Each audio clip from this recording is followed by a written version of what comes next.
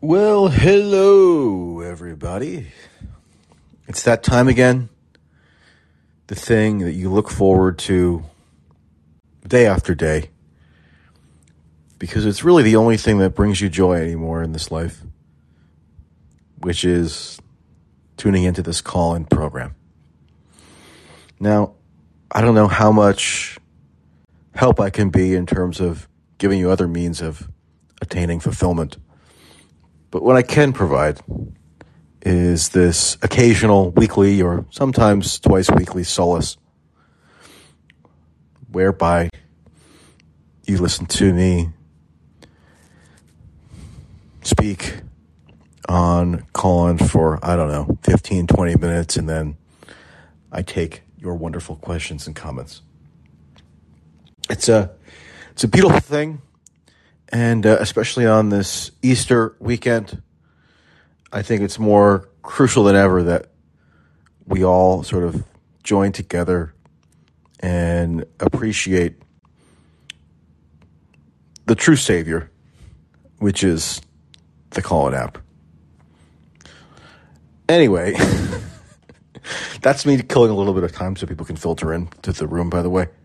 And I try to do it extemporaneously with hopefully a smidgen of mild humor. So I'm still in London, and as I often do, wherever I happen to be in the world, whether it's in the grand old US of A or here in Europe, although whether the UK is actually in Europe is a matter of fierce debate. Wherever I happen to be, I try to do a little bit of what you might call quote-unquote journalism.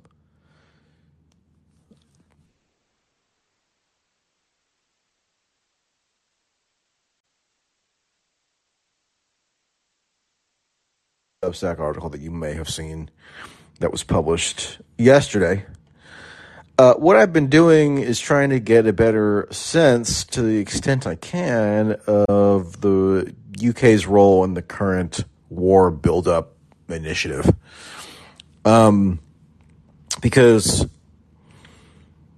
it seems as though, in certain respects, UK government officials are actually more determined to institute proactive wartime measures than even the US, at least in some respects, not in every respect, but some. One being just, I guess, the symbolic significance and or the quote, I would actually say the PR significance of Boris Johnson, the Prime Minister, going to Kiev triumphantly last weekend on a secret journey, which resulted in him striding through the streets with the international folk hero Zelensky by his side. And from that meeting came the declaration that the UK would be sending additional weapons supplies, such as armored vehicles and missiles and such. The standard batch. Although, as usual, somewhat escalated in its intensity. That's the pattern, by the way, and I know I might sound like a broken record on this if you've been following me for the past 7 weeks or so on the subject, but really every passing week, there's a new form of escalation underway. I think that's worth being cognizant of because, it really hasn't been that long that we've been in this unprecedented scenario where we're on the verge for the first time, really, of a potential hot war with Russia. So these sort of seemingly small-scale increments of escalation are worth documenting pretty scrupulously, if at all possible. And, what happened this week from the U.S. standpoint? Well, Biden one day decides to go off script again in one of his speeches. He was in Iowa, I think, discussing some sort of infrastructure project, and who cares about that? So he threw in a accusation that Putin is committing a genocide. And then when asked to clarify his remark, he quote-unquote doubled down on it. So that was a rhetorical escalation, a major rhetorical escalation on the part of Biden. And conveniently enough, 2 days later, Trump, or maybe it was a day later, shortly thereafter, Trump goes on Fox News, on Handy's show, naturally, which is sort of like the Republican id. And Trump goes out of his way to declare that Putin is committing a genocide. Now, I know for the average MSNBC viewer, that will still be automatically construed as just further evidence of this collusion plot between Trump and the Kremlin that stems back to 1987.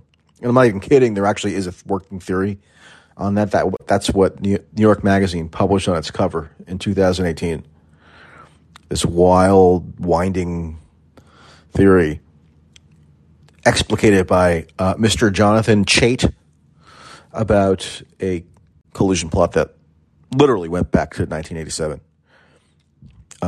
So maybe the average MSNBC viewer just views this as another phase in that plot for Trump to go on Fox and declare that Putin's committing genocide. I think if you're living in a more rational universe, you probably can understand that what it really seems to signify is this total, intractable, bipartisan, cross-partisan convergence around a fevered interpretation of the current war situation. And what makes it really portentous is that everybody across the entire political spectrum, seemingly, and this will get back to my whole UK point, but even in the US as well, leftists, liberals, conservatives, neocons, paleocons, maybe not quite as much paleocons, but pretty much everybody has a ideological motivator to be really fervently invested in this continued escalation. And of course that goes for both Trump and Biden. So, while everyone loves to bemoan the partisan rancor that besets us, hopefully they can take some measure of relief in the fact that Biden and Trump have joined hands together on this issue and have jointly denounced Putin for committing, quote, genocide. Now, I'd love to see what independent investigations that Donald Trump carried out to ascertain the facts that establish that the genocide has taken place. That would be fascinating. Same goes for Biden. But, we'll have to wait with bated breath for further information on that. So anyway, in a sense, the U.S. has been leading the charge on this, obviously, but also in another sense, so it has the U.K., and that's taken the form of that trip by Boris Johnson last weekend to Kiev. But also, there are some less overt matters in which the U.K. is seeming to go ahead of the curve on the nature of this intervention.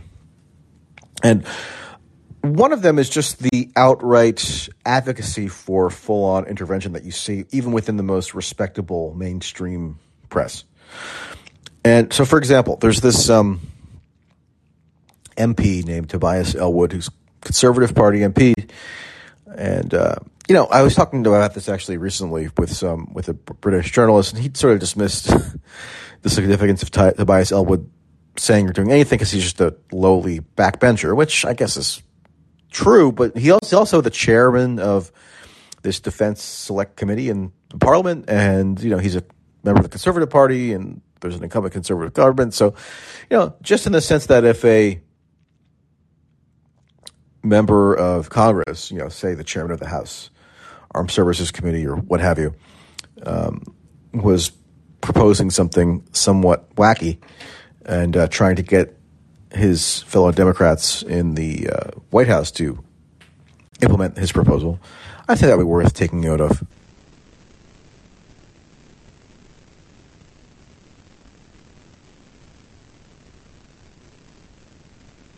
Which is that he's been on a PR tour himself,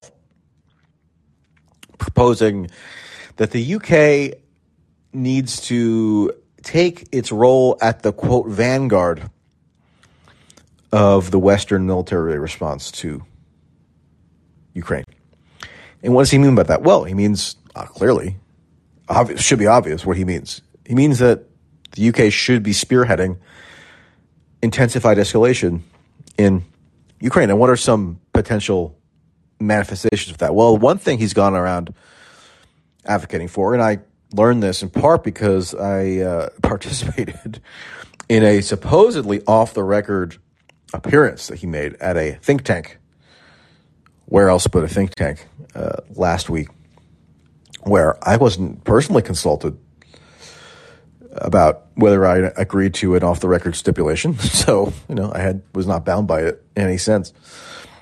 And so he starts advocating, Tobias Ellwood does, this idea of a so-called humanitarian sea corridor imposed by NATO in the Black Sea to prevent Russia from advancing from Mariupol to Odessa.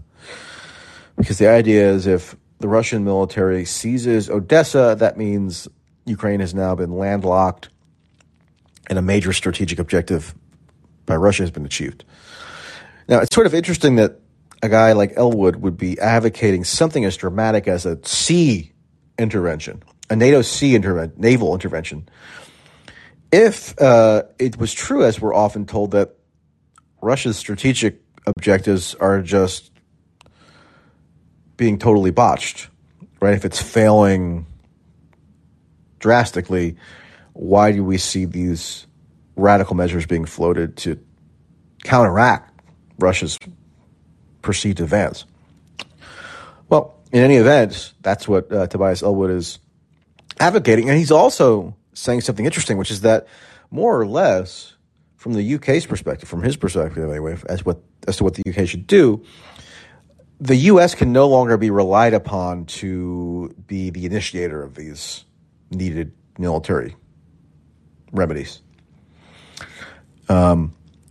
He, meaning Ellwood, harkens back to the Afghanistan withdrawal last year as an indicator that the U.S. is retreating from the world and it's kind of,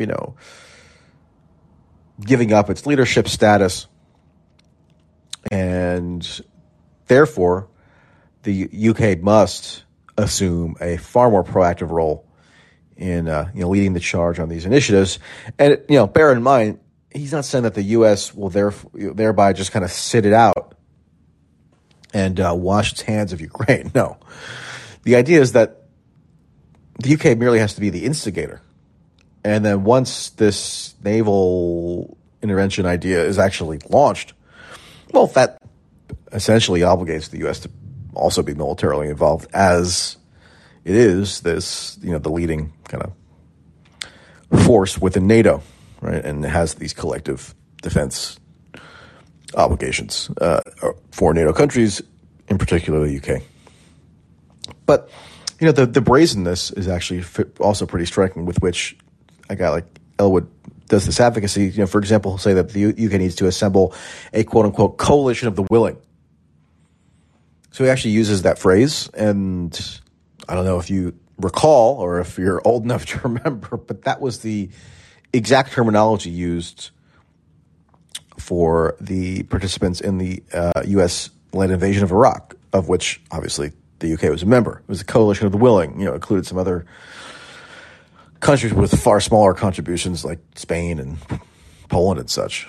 But in aggregate, they were called the coalition of the willing. But apparently, Ellwood has no compunction about importing that same terminology into this new context. I guess he doesn't think that there's any, disreputable association with the Iraq invasion. He thinks, I guess, maybe it was just swell.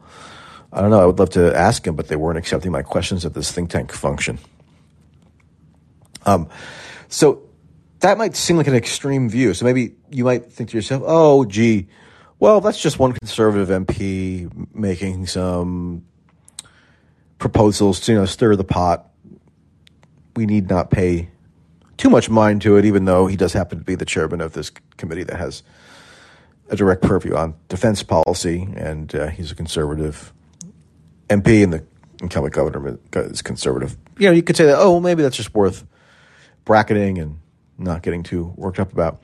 Okay, maybe so. But then look at where there are other clamors coming from within the UK political culture for the exact same initiatives. It was amazing. I listened to this think tank event from Tobias Ellwood. It was last Friday. Then on Sunday, I stroll over to the newsstand here in London and pick up a copy, as I do on Sundays when I'm here, of both The Observer, so basically, the Guardian's Sunday newspaper, and The Times on Sunday. So the Times is Sunday edition. They're kind of both. It's the center right and center left newspapers, right? That have the most perceived, prestige or respectability. And I looked at the unsigned editorial in The Observer. And this is basically what the newspaper is purporting to institutionally endorse with one unified voice. So there's no one author tethered to it. It's done collectively. I mean, it is kind of a relic. I don't know why newspapers even bother with this whole facade any longer. And actually, some newspapers have abolished this practice, but the Observer still adheres to it. And what they did in last Sunday's newspaper was overtly endorse the very plan that Tobias Ellwood, this conservative MP who you would think could potentially be their ideological nemesis, they're going out of their way and endorsing that plan. They're saying that the UK government must be far more aggressive militarily in Ukraine. So the liberal/left opposition to Boris Johnson and the conservative government here is not on the grounds that they object to him being too cavalier, or too militaristic, or too short-sighted in its willingness to engage militarily in this conflict. No, they're saying that they're not being aggressive enough. So the Observer, this bastion of mainstream, respectable liberal opinion, endorses essentially overt NATO intervention, military intervention in Ukraine last Sunday. So again, when I make these references to this kind of gradual cascade of escalation, that's another example of it. So you have to be mindful of the different angles from which this escalation can come. And I do think that actually, for better or worse, pretty much for worse, what the consensus views that sort of germinate within the media are a relevant factor to bear in mind. So that's sort of mainstream left liberalism, right? But then let's also discuss the left, the quote-unquote left in the UK, right? And who do I mean by that, roughly speaking? Well, it's the left of the Labour Party. Figures like Owen Jones, who's this journalist who's a rabble-rouser and who, wears his heart on his sleeve for his left-wing values. I would put him in this category. I would put, factions within the Labour Party that are maybe tied to certain trade unions. And certain MPs, right, Labour members of Parliament. Well, also last weekend, I attended a fascinating event, and this was in Westminster, so kind of like, the governmental corridor of central London, if you're not familiar, where the Parliament is located, in Downing Street and so forth. And there was a big rally held. Well, I mean, it wasn't massive, but it was sizable enough to make a bit of a fuss. And it was this left-wing pro-war rally. I mean, it was sort of amazing. I almost never thought that I would see such a thing. Not that it's outside the realm of possibility. I know that, leftism, whatever you define that as, isn't necessarily incompatible in every respect with militarism or being pro-war. However, it's not the thing that you would immediately most associate with a left-wing political program, right? But I show up, and this is a rally organized by some of the biggest trade unions in the UK. associated with the Labour Party. Labour MPs who are considered more progressive, quote unquote, are addressing this rally. And the MC, the leader, the chief instigator is this fella named Paul Mason, who's a journalist. He spent 13 years at the BBC, spent a couple years at the Channel 4, and now, writes all over the place and is advising everyone on how to stop fascism with his latest book and whatever. And, he's basically leading this rally. He's an organizer. He's, he's manning the bullhorn and shouting and chanting and speechifying. And this is considered one of the premier left-wing voices in England, as far as I know. He has his critics, but he's, he was basically, holding down the fort on behalf of the left, not just the milquetoast liberals, right? No, the left, the fire-breathing left. That's Paul Mason. And he's doing this rally where he's saying that the left, if I listened to his speech, he was declaring that the left and the trade union movement and so on and so forth, they must get over whatever lingering fear they have of military intervention and fear of war in general, and understand that this current conflict in Ukraine must be won on the battlefield on behalf of the, quote, working class. So Mason was essentially saying, forget about Iraq, forget about Afghanistan. Yeah, that was sort of a bother. And, we were right to protest at the time, but we have to really change our perspective now and arm Ukraine. And he was saying we have to keep the pressure up on our government, so on the conservative government, to send more arms to Ukraine. So that's the big left-wing demand now being foisted upon the conservative government, to intensify their arms funneling operation. I wish I was kidding about this or exaggerating. I'm not. I'm trying to be as sort of dispassionate as possible and just relaying to you the reality.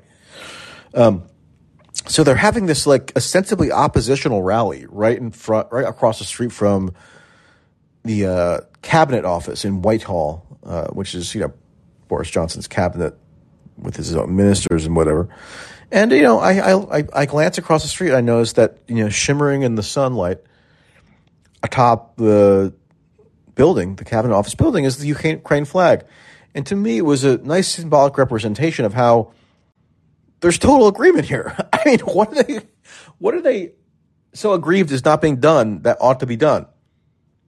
It seems like Boris Johnson is carrying out exactly the policy initiatives that these left-wing street protesters say they want to be done, except maybe he's not doing it intensely enough. And funnily, it's a mirror image of what's going on in the U.S., where although Biden is doing this constant escalation routine, not just rhetorically, but also militarily in terms of increasing the grade of the weaponry that's being dispatched. This latest batch that was announced a few days ago now includes attack helicopters and all kinds of new systems that had previously been seen as potentially even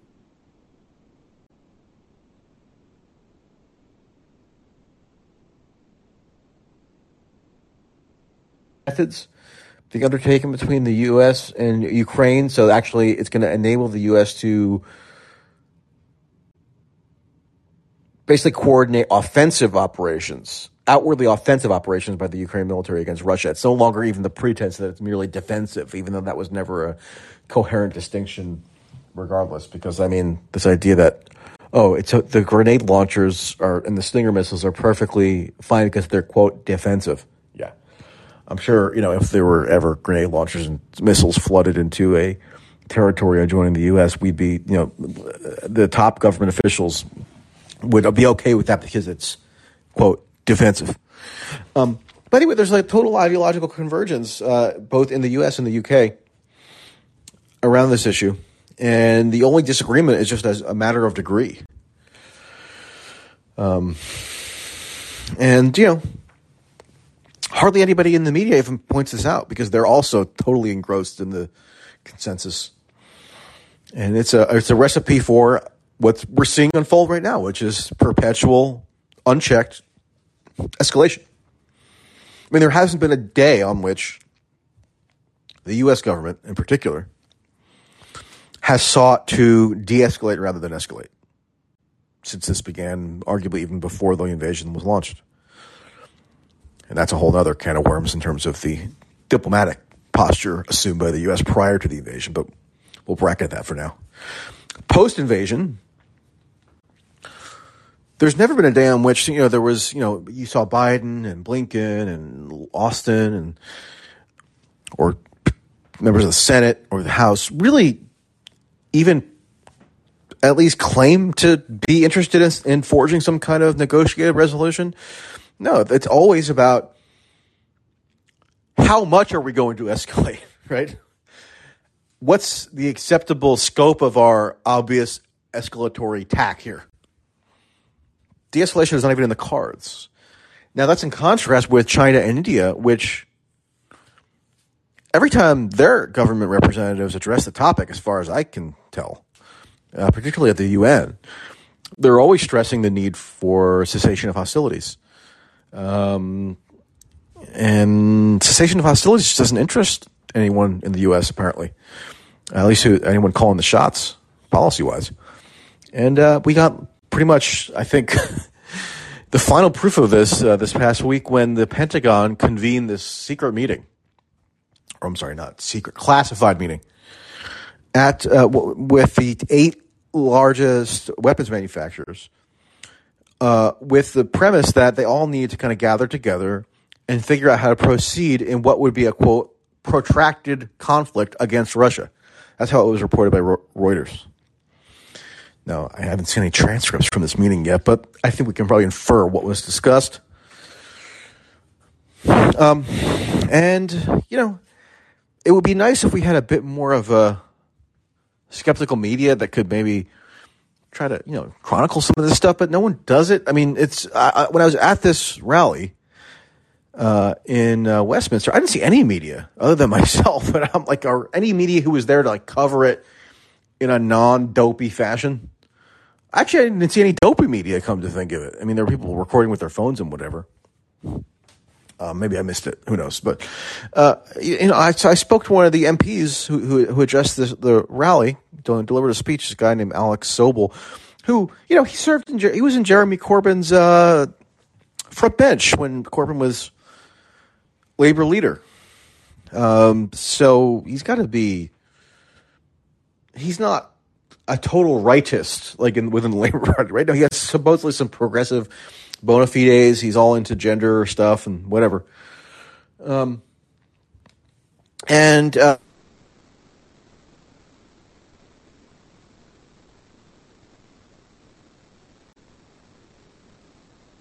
Government here, because it seems like what you say you want to be done is already being done. So what are you saying ought to be done? And he said, well, there's been a lack of support militarily for Ukraine. So he's saying that Boris Johnson needed to escalate the military commitment. And he actually said the same of NATO.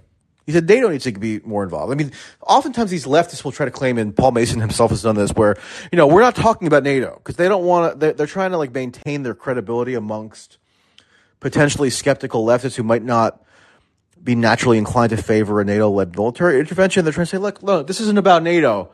We're somehow going to get the weaponry to Ukraine, I don't know, in a working class way, where all the workers are leading convoys to heroically deliver them to their fellow comrades in the trade union movement or something in Ukraine. Well, no, I mean, operationally, it's being done through the U.S., the U.K., and NATO, okay?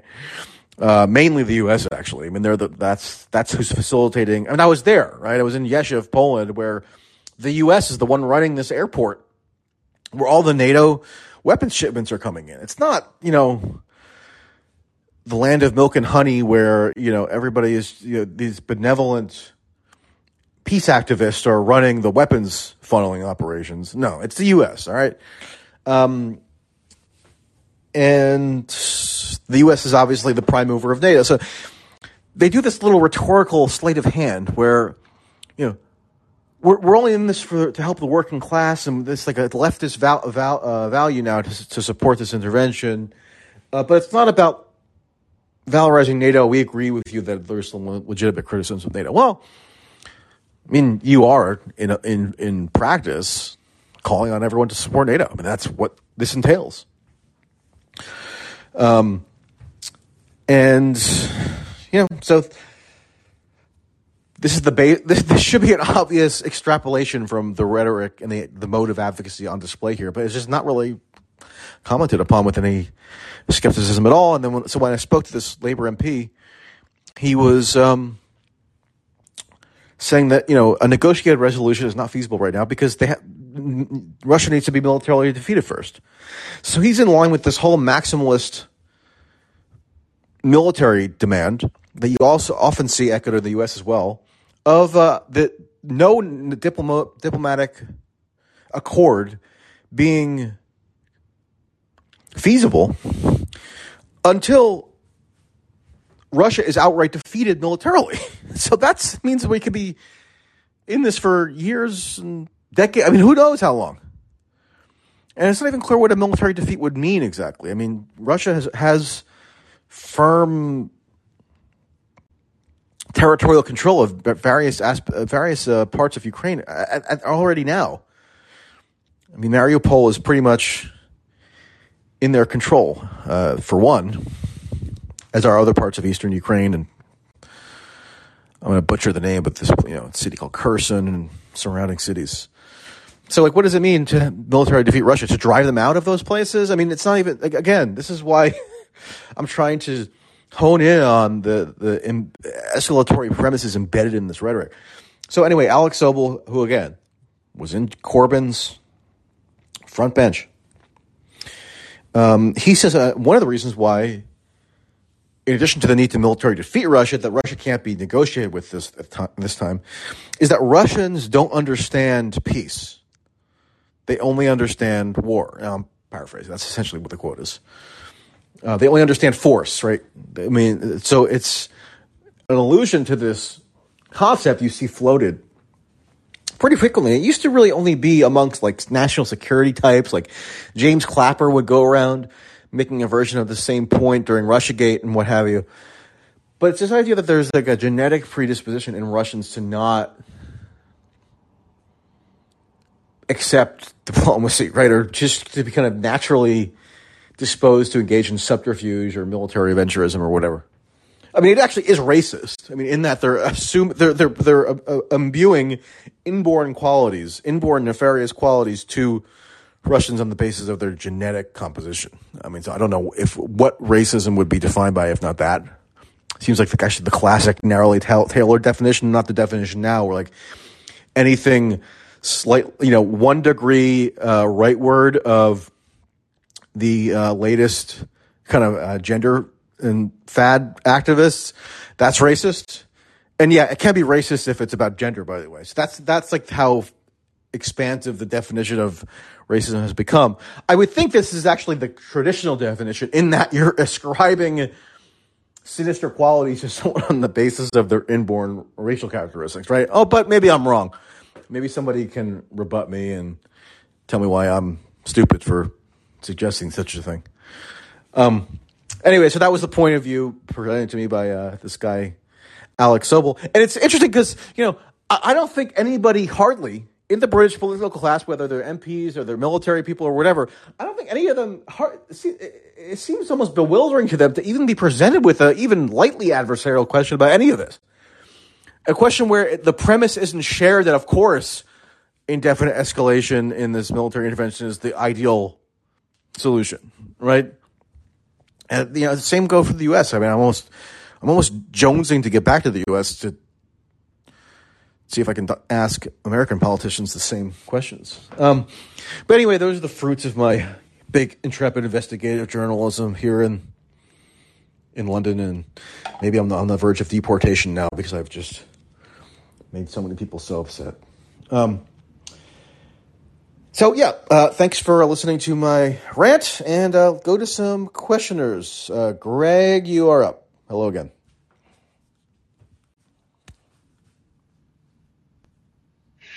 Hey, Michael. I'm really upset.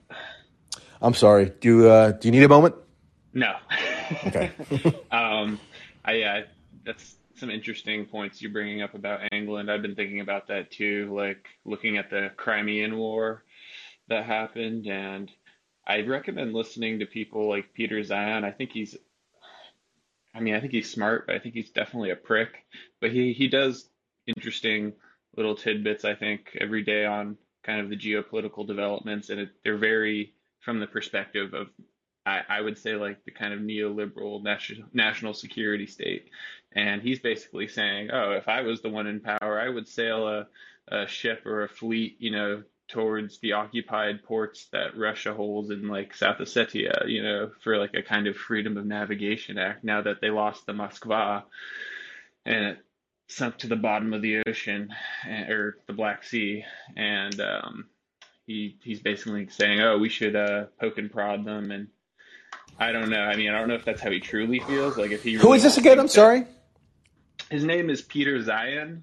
So Peter and then Zeihan, and he formerly worked for Stratcom, and then I think kind of went out on his own. But he has some lectures on he has his thesis on why Russia has invaded is that it's a historical need for Russia to plug these 7 gaps around its periphery, and that Russia is in the process of doing that, or at least trying to do that, which entails war with NATO in the future, which I don't really understand in that. Like, I haven't read his books, I guess. So I guess if I wanted more understanding, I could buy them, which I haven't done yet because I'm I'm reading other books at the moment. But Yeah.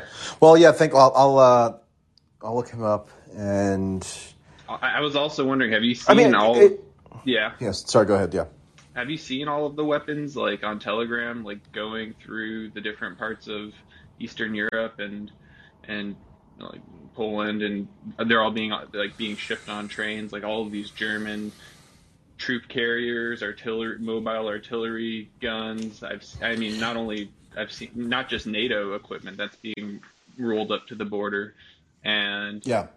I just think this is going to escalate. And Well, yeah, I don't see how it can't. I mean, it's absurd that the implications of this aren't being more clearly laid out to people. I mean, the big debate in Germany right now. I mean, the first I don't know if you saw this. It's kind of funny in a perverse way. Earlier this week, the member of the governing coalition, I think it was the deputy prime minister in the Green Party, so like supposedly this eco-friendly party that's against nuclear power and all this, they endorsed the sending of German tanks into Ukraine, and then he like maybe slightly backtrack on it, right? So think about that. The terms of the debate within the Green Party in Germany is whether they're going to send tanks or maybe they're going to wait a week or so to send the tanks. Like, that's the gap between the competing points of view in that context.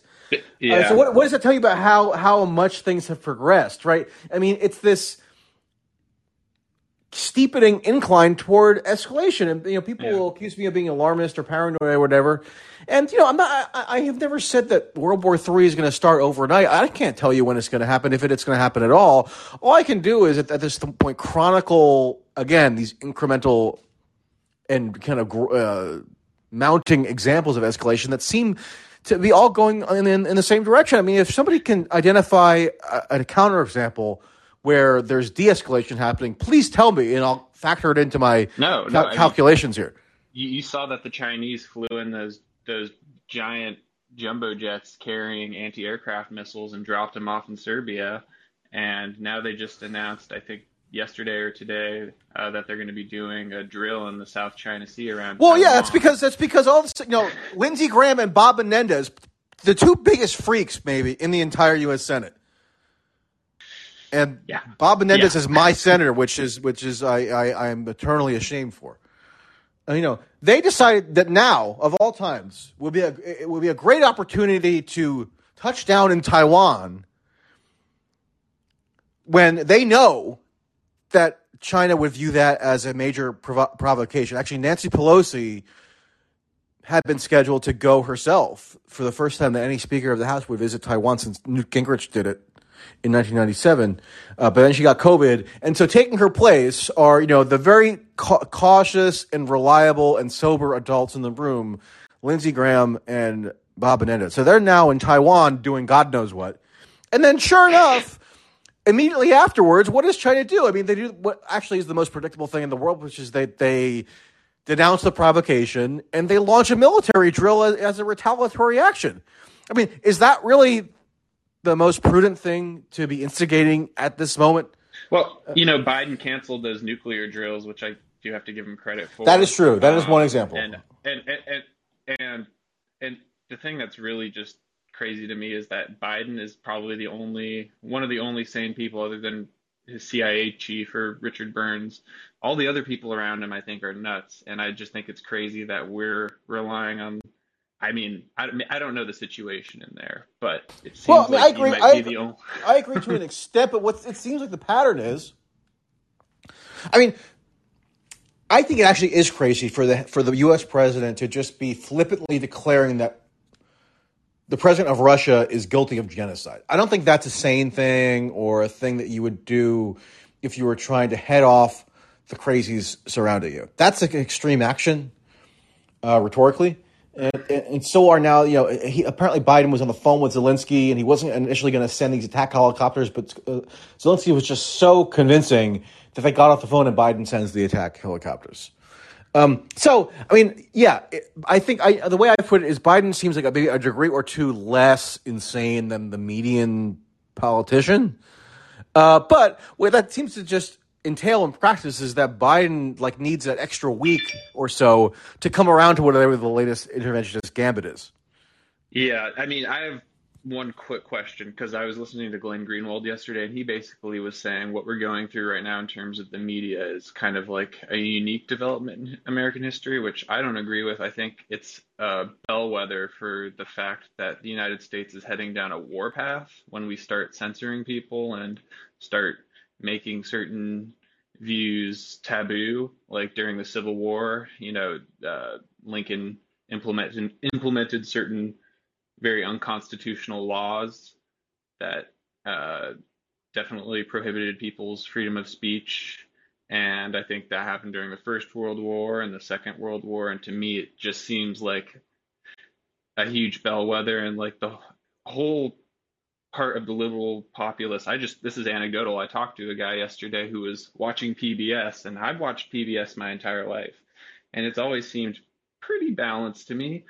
But I was watching this little clip, and they were just saying the most propagandistic shit about Putin. And I think Putin is no saint, but it's just calling him this evil demon, and he's he's the most dangerous he's ever been in 22 years. And I was holding, I ordered Mearsheimer just because I've been reading it, and this guy was watching it, and I was like, this is all predicted by a lot of people, and he started yelling at me basically, and I'll finish quickly. He started and give the next caller, but he started yelling at me and was like, "I hate that Putin guy. He was supported by racist Trump," and it all goes back to Trump. Yeah. They've all been completely brainwashed.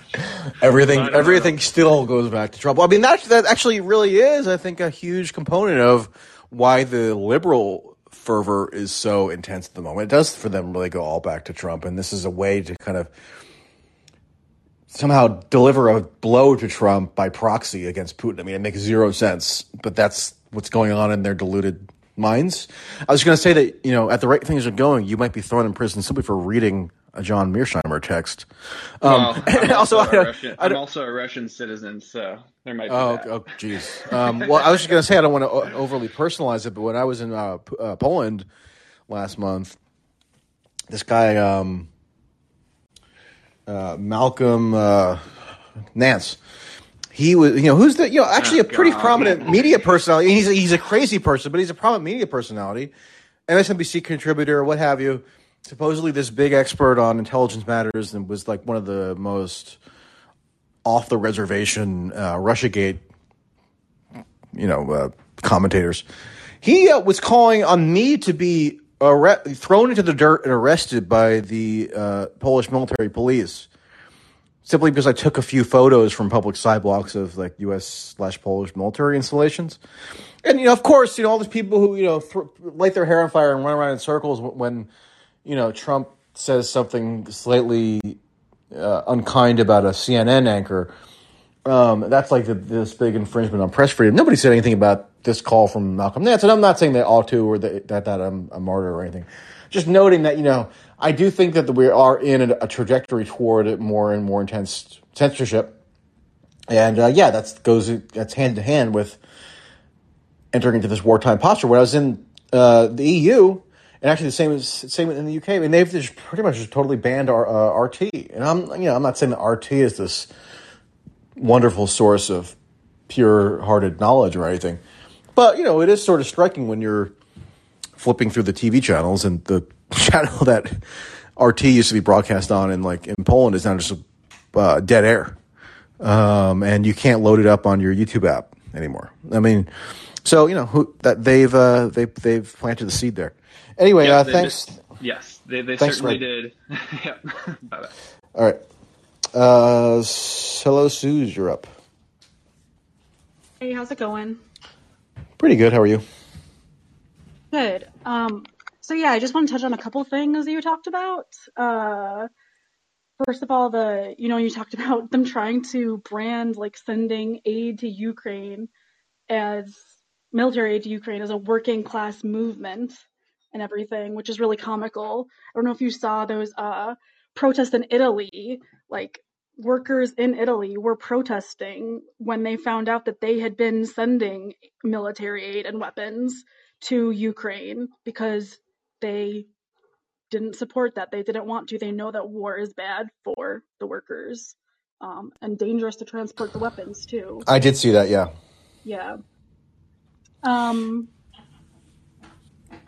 then, just want to touch on, all this ridiculous, insane... I mean, hold on. Just on that thing for Italy, which I did see, yeah. I think there was another example of that in Greece, if I'm not mistaken. They seem like isolated incidents to me. Sorry, Susan, you dropped out, or my internet dropped out for a second. So I think you were talking about in Italy that these workers was at an airport. They blocked a shipment of weaponry, like an aerial shipment of weaponry going into Ukraine. Yeah. I mean, that seems like an isolated incident. It seems like an isolated incident, unfortunately. And apparently, at least in the UK, there's this segment of organized labor that's taking part in a pro-war mobilization. And because, their logic is that they're doing it out of solidarity with the workers of Ukraine, right? So in Ukraine, you're allowed to have a union. In Russia, you're not. I mean, I don't know if that's true exactly, but that's what they're saying.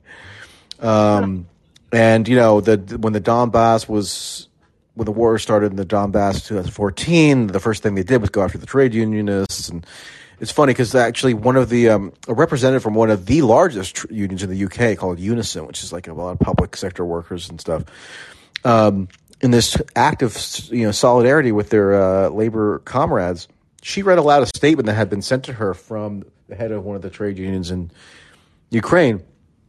And that statement that this woman read included a call to actually secure the Ukrainian sky. So it was a no-fly zone demand. And she just read it aloud at this rally. And I actually spoke to her afterwards and said, hey, did I hear that correctly? Did you actually call for a no-fly zone? She says, yeah, I'm not sure I agree with that, but, we have to give them these Ukrainian colleagues of ours a voice, which is, I said, well, I mean, that's one way to look at it. Another way to look at it is that you just read aloud a demand to initiate World War III, which is kind of, insane.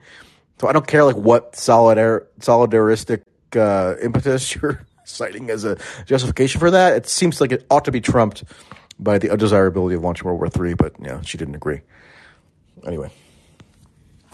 Yeah, I also was reading some stuff about from union people in Ukraine, and I was reading one that very against the war, but didn't call for any sort of close the sky. But then also reading about what changed for workers after the coup in 2014, and when basically Ukraine opened up and had those IMF stipulations they had to follow, and actually there was a bunch of strikes in a mine that's owned by that guy Kolomoisky who funds Zelensky, where right, yeah, the conditions in the mine just deteriorated so significantly by 2019 that a worker like died in the mine because of the equipment they were on were so old and nothing was getting fixed and nothing was safe that they were using, and they were basically just blaming it on the Europeanization, westernization of Ukraine. Um, but yeah, the other thing that I wanted to mention was Yeah, I the mean, oil. just on that point quickly. I don't, I'm just sort of trying to relay what the state of the rationale of these British left wing activists was for their pro war rally, where they're marching down the streets in front of the Ministry of Defense and beckoning. Actually, the funniest part was when Paul Mason, who's this journalist, was on the bullhorn and he was beckoning the Ministry of Defense, which we marched right past, for its workers inside to come out and join the march with them. And I tried to ask Paul Mason, is this the first march in history that purports to be left-wing / anti-war, where the Ministry of Defense in a conservative government is viewed as a natural ally? And he wouldn't talk to me. He called me a Putin shill.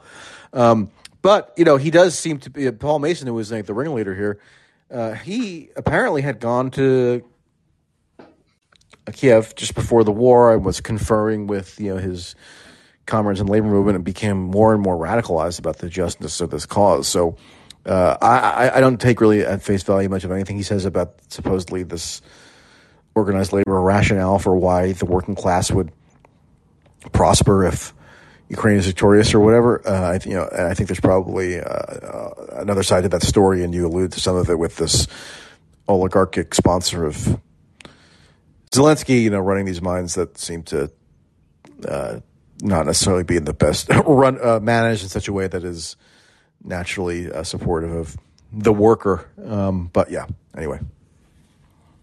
Yeah, and I think it just also speaks to how divided Ukraine is. I mean, I think this mine was in more of the Donbass region, not the separatist regions, but it was definitely more eastern Ukraine than western Ukraine. So I could see it being very different viewpoints of labor there, where there's more of a Russian population too, and might already be unhappy with the way politics has gone since 2014.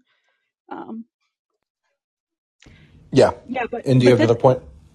Anti-Russian racism, I think, I mean, you seemed like you were worried about getting pushback for actually calling it racism, but I think it's a very real thing historically. I mean, well, only in the Hitler, sense that I'm cognizant that the accusation of racism has been wielded so sort of frivolously, even more so in the past couple years, that I just wanted to emphasize that what I'm talking about here does seem to fit just the classical, almost indisputable definition of what racism is. It's not like this more abstract slur that you can just fling at everybody who you don't like. Right? That was the point I was trying to make. Yeah. It's not simply you didn't, support my whatever woke thing and now you're racist. But yeah, I think it goes back to even Hitler saying that Russians are a rare mixture in bestial cruelty and have an inconceivable gift for lying and want to impose their bloody oppression on the whole world. This, I mean, the things that these people are saying that are so anti-Russian and want to act like these Russians are, not even human. They don't understand simple things like empathy. I think it's very insidious and really worth calling out when you hear it, because it's pretty terrifying. They're just basically sounding exactly like Hitler. Well, I remember the neocons making similar arguments about why the Middle East needed to be taught a lesson. I mean, Charles Krauthammer would say that what these Islamists or what the Middle East, they only understand force. So we have to show them who's boss. I mean, I'm paraphrasing here, just kind of summarizing, but I think he said something almost pretty close to that, right? And that was repeated a lot. And it's almost the same sort of logic. It's just whoever is in the geopolitical line of fire, apparently they have something that's just genetically or intrinsically off about them, where they can't be reasoned with, and the only way to resolve any conflict that they might be party to is to maximize the use of military force. Yeah, it's almost like the U.S. security state is the new Hitler in a way. Well, But also shout out Mateo in the chat. He's really stupid. Fuck that guy. And he's really stupid. Okay, thank you.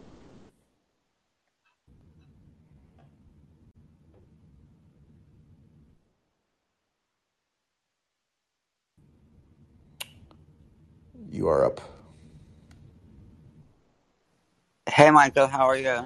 I'm doing okay. How about you? I'm good, thank you. Thanks so much. So, the bulk of your reporting, actually, for the last 2 weeks has been like that the Western countries or the West in general wants to escalate the war and kind of like make it, as they use the term, like make it a second Afghanistan, for Russia. So, but I don't know. They use that phrase, to make it a second Afghanistan. But nobody has really asked, that Ukraine and Afghanistan are two very different countries, two different regions. When the Soviet Union actually invaded Afghanistan at that time, I mean, they didn't have any cultural, linguistic advantage actually in Afghanistan as they have actually in Ukraine. And the terrain geography is completely different, but important factor too. So it means that sending weapons to Ukraine, which just means that they will just kill more civilians and Ukrainians. And second point is that a lot of people kind of like they claim that even the parts of Ukraine which are like sympathetic to the Russians, they say that those parts are now because of what Russia has done. They are now going to be like anti-Russian. I would think the opposite. I mean, the eastern part of Ukraine, east, east, east, east, east part of the but Ukraine is going to be like more sympathetic to Russia because they think that if this time if Russia loses the war and the Ukrainian nationalists take over the whole country, those Russian speakers are just gone. I mean, they won't be. They don't have any chance. They won't have, even if they let them live, they won't be able to have any say in Ukrainian politics. So those parts of Russia is going to be more sympathetic to Russia now than they were before. I don't know, what do you think about it?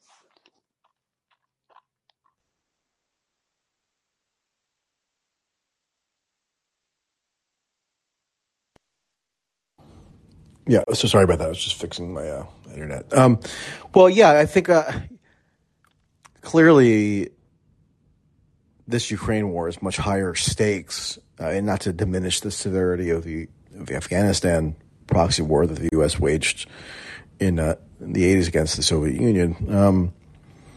But clearly there's higher stakes here in terms of the prospect of wider escalation.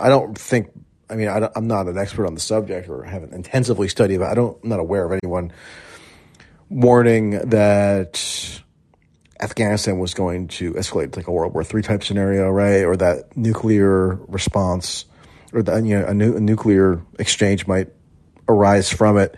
And even over the course of this Ukraine war, you've had instances where now there have been explosions inside Russian territory.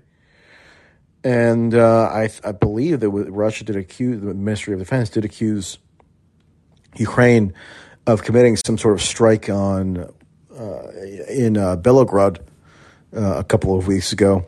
And even just over the past couple of days, there have been accusations of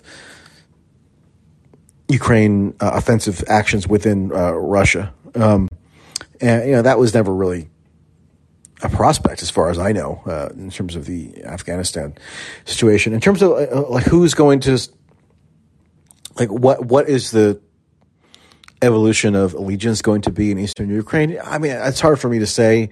That's a dimension of this that I would need to have a lot more firsthand familiarity with in order to opine on with much confidence. I will note that I have seen, admittedly, some of these Russian Telegram channels, so you got to take them with some grain of salt, but they do post videos of troops advancing into these towns and villages and stuff and being applauded and greeted, and that stuff never really gets shown in the Western media, where Russia's depicted as viewed by everybody in Ukraine as this horrible oppressor, right? And actually, a week or so, a couple of days ago, or early this week, I posted a BBC World Service clip where the journalist was going in around eastern Ukraine and talking to women who blame the war on Zelensky. I mean, these are Ukrainian citizens, right? So that's clearly a demographic. Whether or not they're more inclined to have an allegiance with Russia or less inclined now, it's hard for me to say with much certitude. I definitely know one of the dominant narratives has been that, Putin miscalculated in the West anyway. One of the dominant narratives has been that Putin miscalculated, and one of the facets of this miscalculation is that he's unified Ukrainians across identities, and now even those factions within in the eastern part of the country are more kind of wholly Ukrainian in their orientation, and they don't like Russia anymore. Right? I mean, is that true? I don't know. Might be true around the margins. I do think that aggressive military interventions often backfire, so it wouldn't surprise me at all if it's true.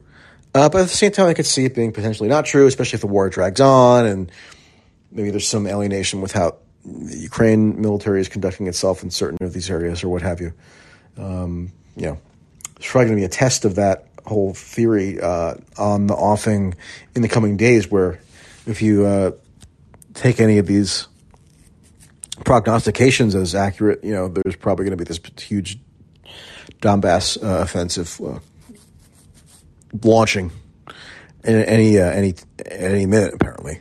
So we'll have to see. All right. Yes, I was just go because ahead. since you are in Britain, I would ask you something about Britain. I mean, the level of anti-Russian sentiment or anti-Russian rhetoric coming from London or Britain it's like way more aggressive than people in Washington.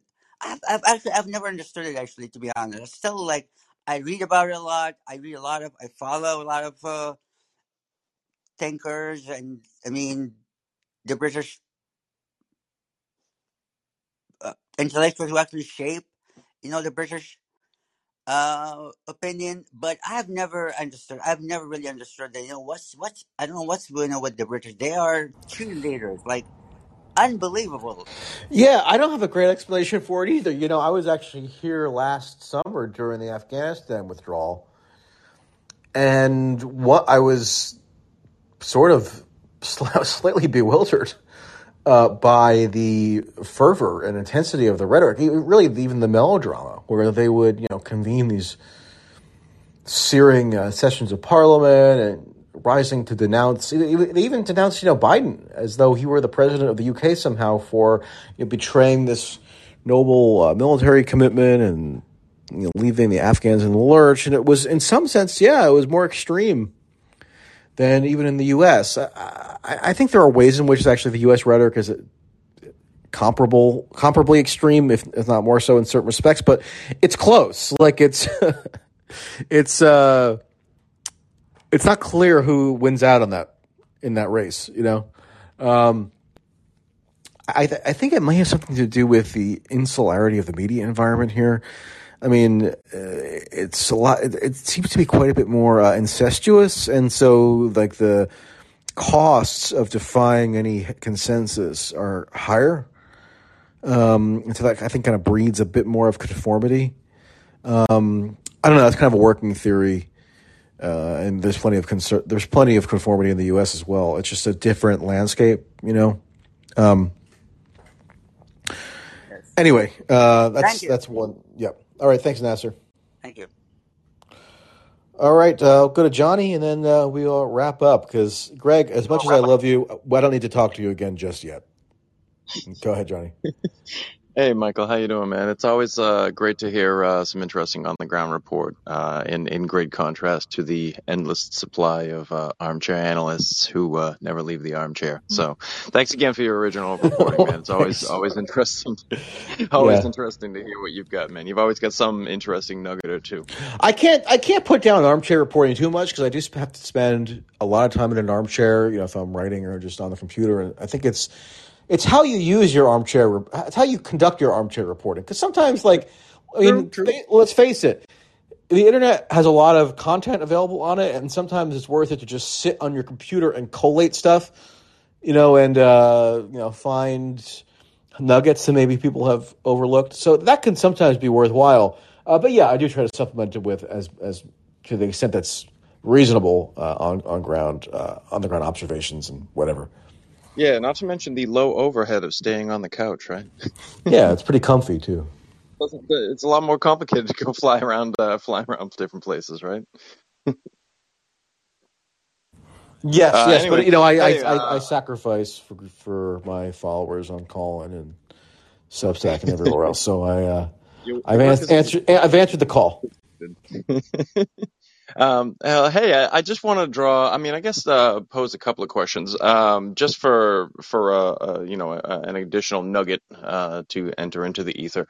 It's interesting how Newsweek. I don't think this is the first one I've seen from them that they were speaking to a DIA analyst who's very much throwing cold water on the genocide charges and the Buka massacre, and I threw that one in the chat. If it might be worth a look.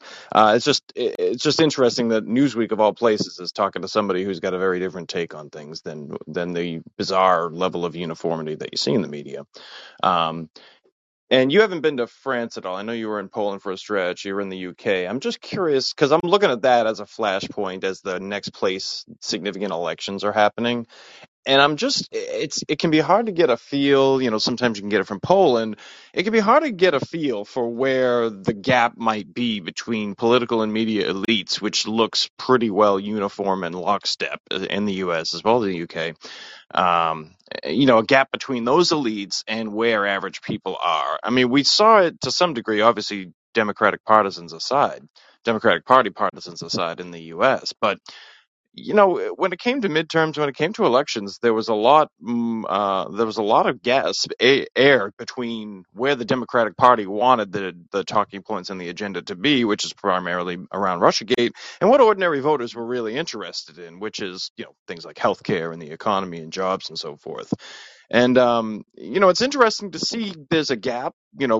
The polls look bad for Biden in spite of the super awesome economy, and all we're hearing about lately is Ukraine, and the strong rhetoric, coming out of the White House, and Biden's clearly being pulled right by the elite consensus. I mean, we were totally not into sending offensive, whatever that means, weapons, but now it's like how many offensive weapons? Well, now in the Wall Street Journal, they're admitting that there's no distinction between offensive and defensive. It was always just PR anyway. I mean, it's such a bizarre thing. Well, yeah, I mean, it's clear Biden is being pulled right. Yeah, well, I mean, I don't think it's intrinsically right to. I mean, it's maybe in a hawkish direction because there are plenty of intense hawks who are coming at it, as I've tried to document, from a left wing perspective at this point. So I almost would not even reduce it to right versus left. There are certainly plenty of conservative veterans who very much pulled things, who would very much exactly de-escalation on it.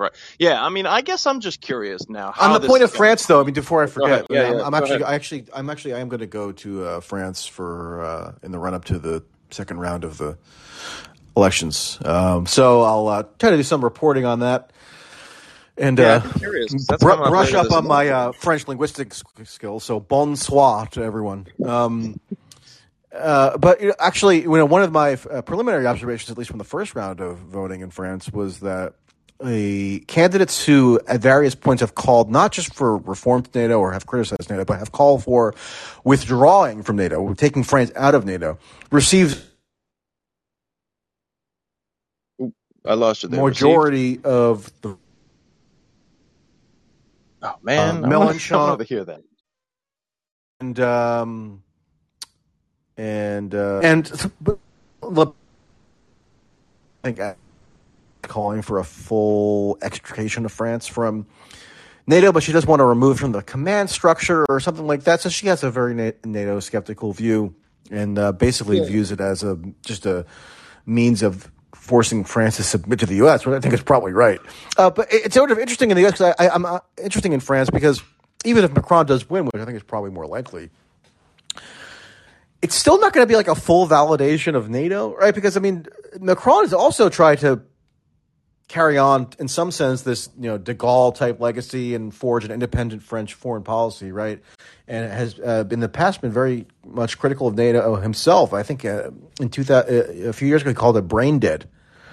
And sounded quote unquote Trumpist or whatever. But yeah, I think it is going to be interesting how the outcome of the French election is portrayed in terms of this whole concept that NATO has never been more unified. That's the cliche that gets repeated ad nauseum in the U.S. That Biden supposedly has accomplished this amazing feat of multilateralism by unifying NATO like never before, and it's sort of odd because the only electoral outcomes we have since the invasion started, number one in Hungary, where Orban does not share the conventional view of NATO in terms of allowing the transit of weaponry into Ukraine and whatnot. I mean, he actually is pro-NATO in the sense that he's allowed for these new battle groups to be deployed to Hungary. He departs from this one little facet of NATO's current consensus view and is not allowing offensive weaponry to go directly from Hungary into Ukraine, and that supposedly makes him this horrible right-wing extremist.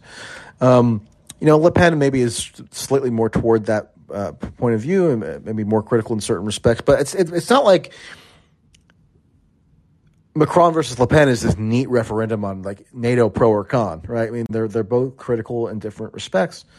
And, Macron famously tried to sort of circumvent the U.S. and doing this last-ditch diplomatic entreaty to Putin and, has even maintained contact with Putin as the war has progressed. And I know he's been criticized for that as, engaging in a futile endeavor, and even being accused of somehow like legitimating Putin by daring to talk to him. So it's not a neat kind of like yes or no, I or nay kind of proposition in France. But nonetheless, I am going to try to go and do some reporting on it in the next week or two. So yeah, and in the last question before I hop off, I'm just curious about it just doesn't seem like there's any indications this war is going to end anytime soon. And the longer this goes on, we have to start thinking about upcoming winter, and there's the obvious gas problem. If we're going to start shipping all our, liquefied natural gas, I know you're from the East Coast and I am too. I mean, gas is a big portion of the heat here. If we're going to be shipping all our liquefied natural gas east, which we don't even have the port capacity to do, and we're supposed to bail out the Europeans from having to use Russian gas. I mean, how are we squaring that circle? With that one, I'll hop off. Good question. It's sort of. It seems like, is anyone thinking this through? Because I don't think so. I mean, it seems inconsistent with this whole idea that Biden is going to be the first this huge green president, and we're going to get off fossil fuels. I know natural. I don't know. Are we somehow going to simultaneously supply Europe with fuel and also get stop pumping carbon into the atmosphere? It seems like potentially contradictory goals, right? But I don't know. I mean, your guess is as good as mine in terms of how that's going to unfold. I think actually it has been announced in the UK that they're going to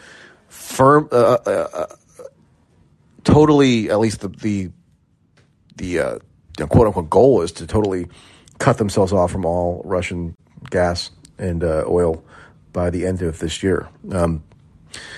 So I don't know. I try to avoid. I found it's prudent for me to avoid trying to do the speculation and guesswork because it just comes back to bite me. There's more than enough on my plate to just kind of try to analyze what's happening right now. Actually, I'll end with an anecdote. I was in one of these sort of classic black cabs in London yesterday, and I saw a written sort of letter or note that had been pasted up on the that kind of clear divider in the cab. And sure enough, it was the cabbie himself had written it. The cab driver had written it.